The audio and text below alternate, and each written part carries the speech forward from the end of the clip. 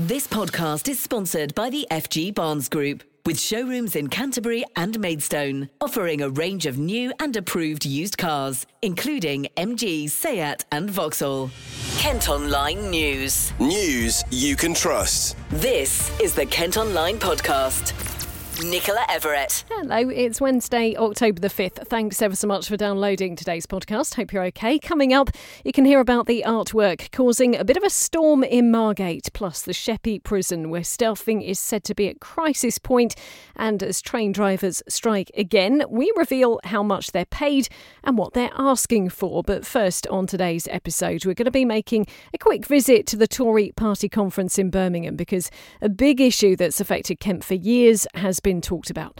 As we've told you in previous episodes, more than 30,000 people have now crossed the channel to the county in small boats so far this year. That's the highest number ever.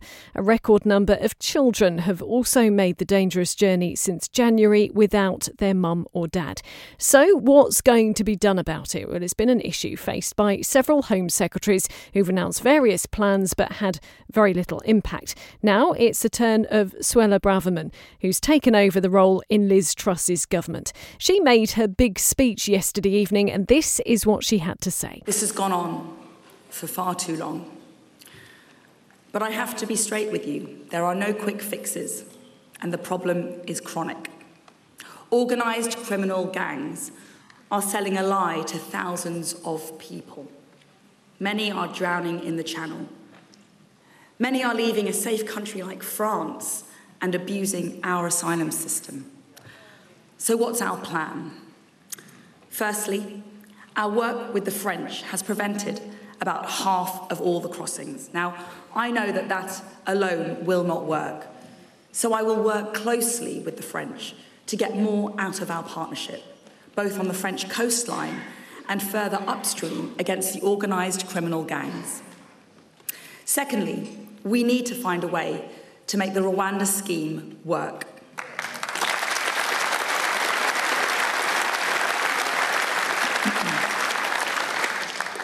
Thirdly, we need to do more to get asylum seekers out of hotels, currently costing the British taxpayer £5 million a day.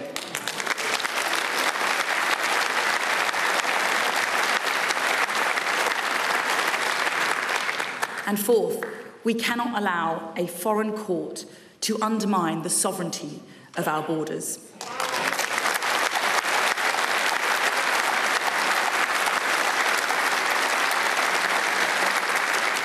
For a few months ago, the European Court of Human Rights in Strasbourg did just that. By a closed process, with an unnamed judge and without any representation by the UK, a European court overrode our Supreme Court. And as a result, our first flight to Rwanda was grounded.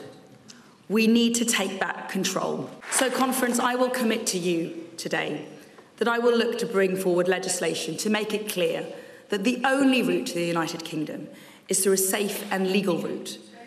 So if you deliberately enter the United Kingdom illegally from a safe country, you should be swiftly returned to your home country or relocated to Rwanda.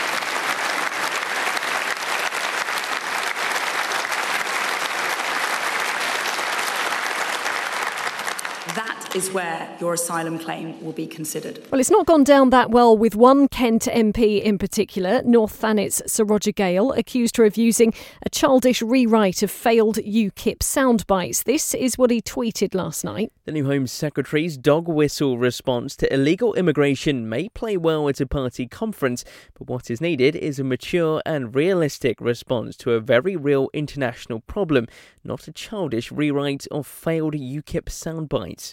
And let's get more reaction now. Enver Solomon is the chief exec of the Refugee Council. Well, I think it's a further desperate attempt by the Home Secretary with this government lurching from crisis management to crisis management to try and deal with what is a complex problem.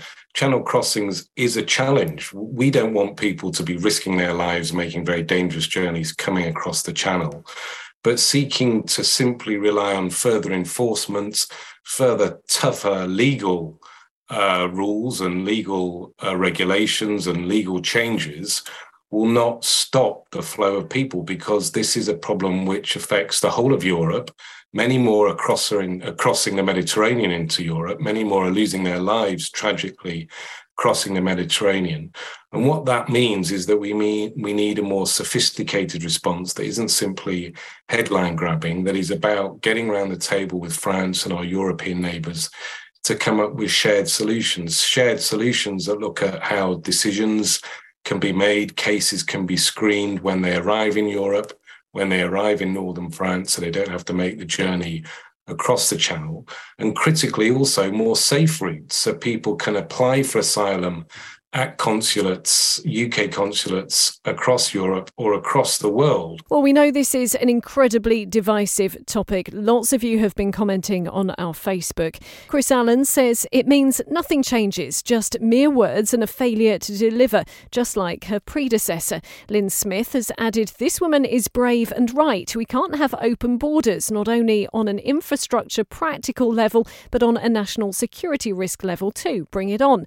Janet Saunders says, at least there's some sense within the Tory party. In Sir Roger's words, Braverman ought to know better that she can't deny people the right to apply for asylum unless she plans to withdraw the UK from the Geneva Convention and break international law. She seems to think she's above the law.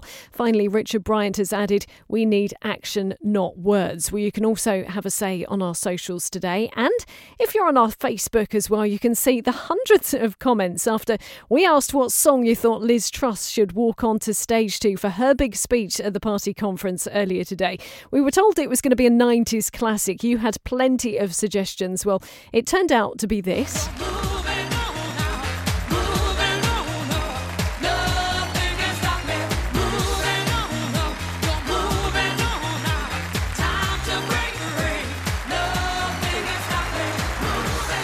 We've since found out the founder of M People says they're livid their track was used. You can read more about what Liz Truss had to say and the interruption during her speech by heading to the national pages of Kent Online. You can also read on the local section our analysis of her speech. Kent Online News. Some other top stories for you today, and a man's been arrested after a woman was sexually assaulted in Rochester. She was attacked inside a vehicle near the A226 in the early hours of yesterday. Police are questioning a man in his 30s from London. Meantime, police investigating a fatal crash in Dover want to speak to the driver of a white Audi A7. The car was in the area at the time of the collision on the A20 near the port on Monday night. A motorcyclist in his 30s was pronounced dead at the scene. An investigation into the illegal breeding and selling of dogs on Romney Marsh has led to 65 being found living in poor conditions. Officers from the council, police and the RSPCA raided former pigsties, stables and a static caravan on land off Hope Lane in St Mary in the Marsh. 2 dogs have been treated for serious conditions and are being cared for elsewhere. So far, no arrests have been made. A Gravesend mum's been banned from driving for 12 months after eating a cannabis brownie at a barbecue. Officers found Crystal Reynolds to be 4 times over the legal limit after a drugs test when they pulled her over in Rathmore Road in May, still smelling of weed. A court heard she'd previously taken cannabis oil. The 36-year-old from Lander Close has also been fined £110. Next today, and a report warned staffing at a prison on the Isle of Sheppey has reached crisis point. Inspectors went to HMP Swaleside in July and found officers were exhausted, under pressure and on the brink of resignation. It was a follow-up visit after they initially raised concerns the previous October. Well, levels of violence also remained high and rehabilitation and release planning was said to be poor, the lowest grade possible. Well, I've been speaking to Rob Preece, who's from the Howard League for Penal Reform. I mean, this is a follow-up report, really, on an inspection that was conducted at Swaleside in October last year. And at that time, the inspectors were very concerned to find that Swaleside only had 3/4 of all the officers it needed to run a safe and purposeful regime. So 9 months on, they've gone back into the prison to look at what's changed, and lo and behold, it's got worse. So we're now at 2/3 of the desired workforce to get Swaleside running as it should. And what that means is that people are stuck in their cells for hours on end with nothing to do, and that will ultimately lead to more crime. I was going to say, what impact does that have? I mean, does it create a bit of a pressure cooker environment when people are kept in those confined spaces for longer than would ordinarily be deemed appropriate, I suppose? Well, we see from today's report that men in Swaleside are concerned for their safety. The one bright spot in the report is that self-harm appears to have gone down, but also in that period, 4 people lost their lives through suicide. And then 2 months after the inspection, a 5th man sadly lost his life through suicide. So very, very concerning there.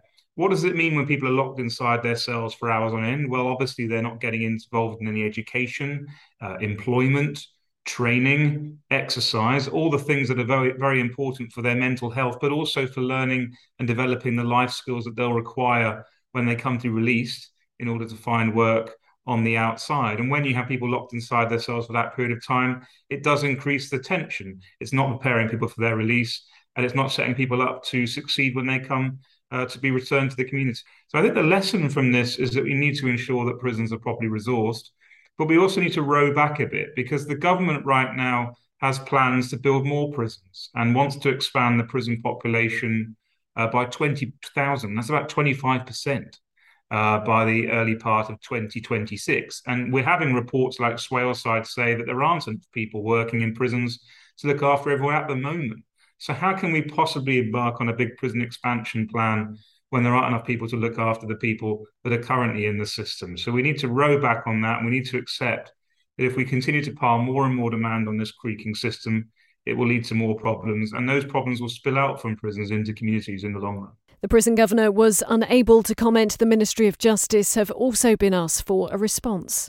This podcast is sponsored by the FG Barnes Group, with car dealerships in Canterbury and Maidstone. A Kent man's been convicted of trying to kill another man after stabbing him 12 times. A jury at Canterbury Crown Court heard how Abdul Malik invited the victim to his home on Dymchurch High Street before attacking him in January. But the 29-year-old's been cleared of sexually assaulting him. He's due to be sentenced for attempted murder in December. A suspected drug dealer's been charged after police discovered wraps of crack cocaine and heroin in Gillingham. Plainclothed officers arrested the 16-year-old after searching him in Cross Street last Friday. They also found more drugs at a property nearby and arrested another 2 teenage boys. They've since been released under investigation. A Folkestone care home's been placed into special measures after being rated inadequate by inspectors. The Care Quality Commission's found a number of issues at Pelham House, which supports those living with dementia, were putting people at risk. That included medication not always being given out, people not receiving consistent care, and accidents weren't always recorded. However, staff have been praised for knowing how to raise safeguarding concerns. Sticking with safeguarding, and the Bishop of Dover has apologised on behalf of the church after a major report into allegations of abuse was published. Independent reviewers have been looking into nearly 1,000 clergy, employee and safeguarding files as part of a much wider review by the Church of England. Well, a total of 10 cases were felt to require further action, which has now been taken. This is what Rose Hudson-Wilkin has had to say. The past cases reviewed 2 reports from the National Church and our local executive summary report are 2 key documents in the life of our church. They demonstrate how safeguarding has changed, not only in our church, but in our nation over the past few decades. And they show where we have got things wrong and where we still need to learn vital lessons to care for and protect all those with whom we come into contact. To all those who have been let down or even harmed by our church, I want to acknowledge that sometimes we have failed to protect people or to take the right action at the right time. For that, we are deeply and truly sorry. Kent Online reports. There haven't been any trains running in Kent today as another strike has been taking place. Drivers have walked out as part of an ongoing dispute over pay. The ASLEF union, which represents them, wants their wages to keep up with the rising cost of living. I've been chatting to Graham Morris, who's from the union. Well, drivers or ASLEF members on South Eastern have not had a pay rise since 2019. And for the responsibilities they have in comparison to other sort of rail workers, train drivers in this part of the world, they're the lowest paid train drivers of the lot. We've got train drivers at Thameslink, which also cover parts of Kent, who are on £15,000 a year more than my South Eastern members. That doesn't distract from the fact that they also haven't had a pay rise since 2019, and it's quite possible that they will be taking action as well in the very near future. Could you give us some kind of ballpark figure as to what a train driver in South Eastern would be getting paid and what you think they should be getting paid? Because for an awful lot of us, we haven't got a clue what sort of figures we're talking about here. Okay, let's give you that. So a train driver on a South Eastern driver is on a basic salary of 54,000, I think 415, I think. So it's about 55,500. 54,500. And as I say, when you compare that with one of the other companies that I'm the official for, which is South Western, which is another one, South Western Railway, which runs out of Waterloo, which is a similar sort of company. They do exactly the same sort of terms and conditions. And their basic salary is now 70,000. So quite considerably more. Now, I know people will be saying, okay, that's a very good salary, but the fact is that everybody's hurting at the moment. Everybody in this country has been affected by the economic shock we've had, the rising fuel bills, inflation, and quite clearly, we believe they just need a proper terms pay rise that brings them up to where they should be. And for my purpose, that means at least an inflation pay rise. You say there, an awful lot of people might say, goodness me, that's actually a very good salary. I mean, yeah, that is probably my first thought, to be fair. But can you tell us a bit about the pressures of that job and those sorts of elements, and aside from the cost of living, why you think they deserve that higher salary as well? Okay, so it's not that long ago, these people are key workers. They worked all the way through the pandemic. They lost family members. So, they're no different to other public sector workers who actually kept the country running for 2 years. So it wasn't that long ago, we was all stood at our doorsteps clapping these people. And now we've got people, certainly in government, just want to attack us, say that we're now greedy train drivers, and what we're looking for is a sensible cost of living pay increase.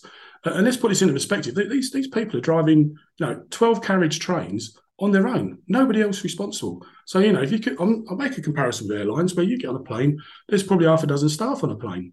With probably, quarter of the people actually using that aircraft.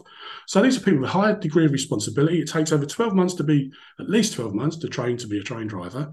So, it's a highly responsible job. It's also a position that, they're working all hours of the day. This isn't a 9 till 5 job. 1 week they may be starting a shift at 4 or 5 o'clock in the morning. The next week they're finishing at maybe 2 midnight, 1 o'clock in the morning. So, this is a very intense position. And as I say, they are the only people responsible on a 12 carriage train, for the public. So it is a very, very responsible job. And, they could be having up to, 1,200 people responsible for just one individual. You mentioned the pandemic a little while ago. Obviously, it was a time of huge change, and an awful lot of us got used to different working patterns. And I think that's been reflected in the amount of people using trains, and perhaps from Kent in particular, travelling up to London. Do you feel that you are getting as much support for the action that you're taking and what you're asking for with fewer people travelling by train? Or do you feel that these strikes aren't maybe having the impact that they would have done if they'd happened, say, 3 or 4 years ago? Yeah, I think we fully appreciate that methods of working certainly in the city have changed, and yes, and they have maybe have ways around the major impact of strikes. But ultimately, we have no other option. We can't just sit back and say we're going to accept, my members on South Eastern, £15,000 a year lower than other drivers. That isn't acceptable. But in terms of what's happened post-pandemic, I'm sure people will see, the footfall is creeping up again quite considerably. I'm someone who uses the trains quite regularly, as you can imagine. So, I certainly sense that the public are starting to come back on the railway. And in terms of public support, I've visited quite a few picket lines on strike days, and I can honestly say, with one exception, the support has always been there. People, I think, recognise and probably, would like to be in a position where we have, a collective response to this situation in terms of us being the trade union and taking collective action. We can do something for our members, and there are lots of other people in other industries who just don't have that ability or that facility to do so. So I think, most people are saying, good luck to you. I wish we could do the same. And hopefully, if you are successful, we may benefit as a result of that. Now, we did contact the Department for Transport, but haven't heard back from them as yet. There'll also be another rail strike on Saturday. Now, that one involves members of the RMT union and means South Eastern will be running just a limited service. Don't forget, you can keep up to date on travel news by following the traffic blog on Kent Online. You can also get regular updates on our sister radio station, KMFM. This is one of our most read stories today. A Gillingham woman has had to celebrate her wedding alone after her husband was unable to get a visa in time. Hazel Taylor tied the knot after meeting her partner in Abu Dhabi and planned to celebrate with friends and family back here in the UK. But the party had to happen without him as Home Office delays meant the paperwork wasn't completed by September. Well, if you head to the story on Kent Online today, you can see video of the wedding and read about the problems that they've encountered. Well, we have been in touch with the Home Office, and a spokesman has said all visa applications are carefully considered on their own merits, and we endeavour to consider them as quickly as possible. It seems it depends whereabouts you live in Kent as to how much you end up paying for petrol. We've analysed prices across the county and found a difference of more than 12p a litre between the cheapest area of Medway and Canterbury, which was the most expensive. There was also an east-west divide too, with those in the east facing higher bills. Now, a lot of it comes down to local competition, with garages trying to keep up with each other. You can follow us on socials and let us know how much you're paying. We'd love to hear from you. Kent Online reports. Now, you may remember, if you tuned into the podcast last week, that we told you about some public art that's gone on display in Margate. Well, we've now heard that people living near one piece of that artwork in particular have described it as an eyesore and think it'll lead to more graffiti.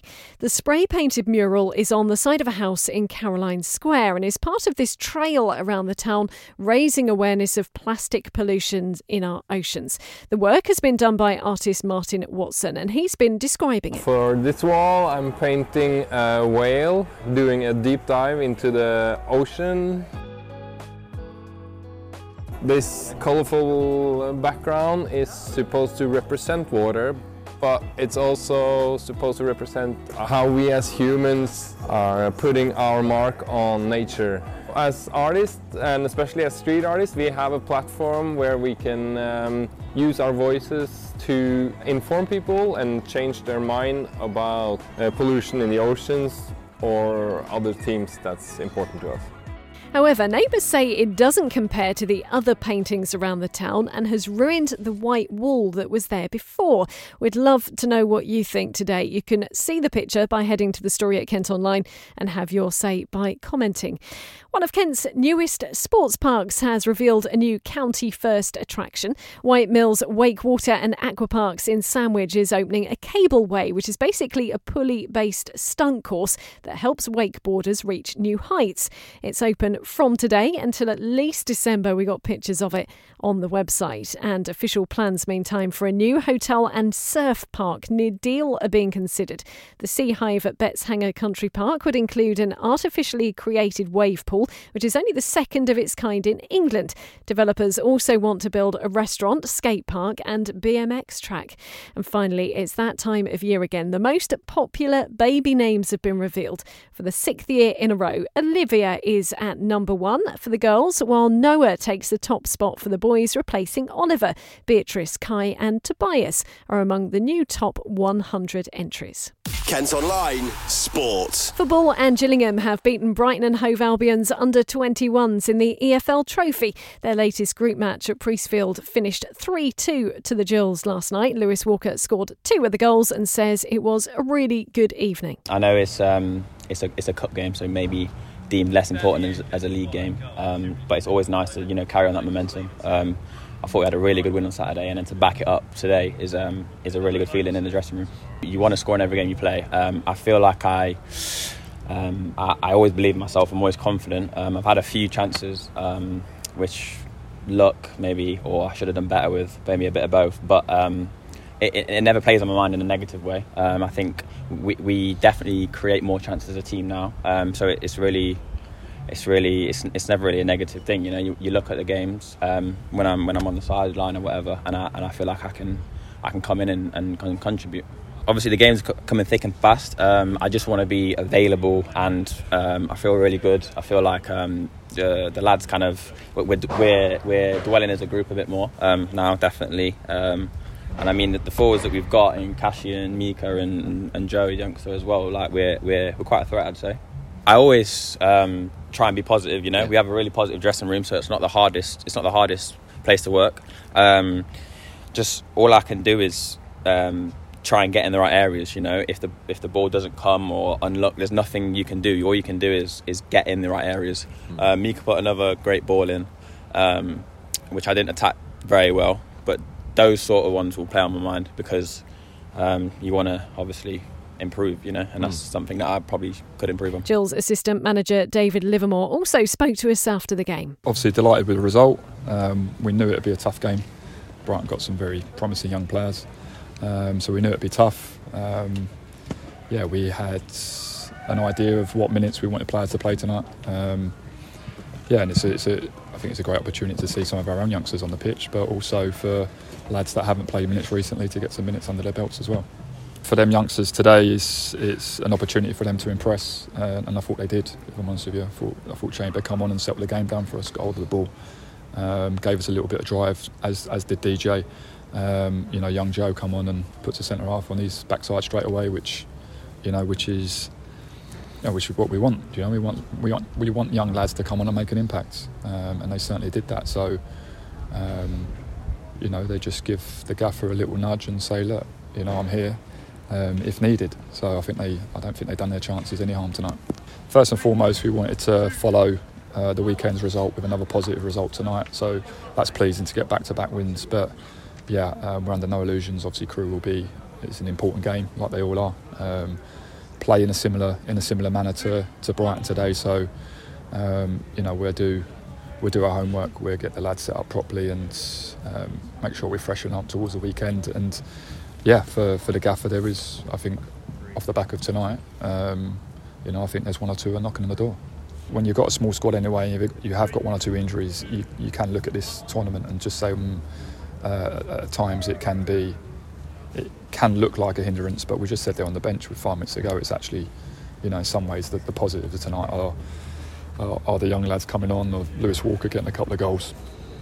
And obviously coming from behind. Obviously we're disappointed with 2 goals we conceded, but I think there was a lot of positives tonight. So if we hadn't played, it doesn't put them sort of them doubts in, not doubts, but like I said earlier, it's 1 or 2 lads have put themselves in a position where I'm sure they come into the gaffer's thoughts now. The Gills' final group game is next Tuesday, but before that they have a trip to Crewe Alexandra in League 2 this weekend.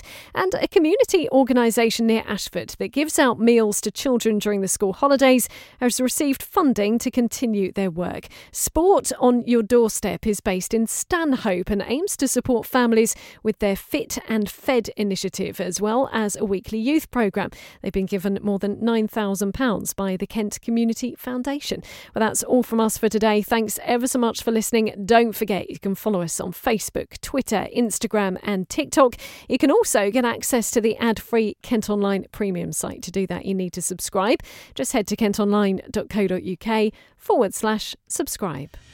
News you can trust. This is the Kent Online Podcast. This podcast is sponsored by the FG Barnes Group, with showrooms in Canterbury and Maidstone, offering a range of new and approved used cars, including MG, Seat and Vauxhall.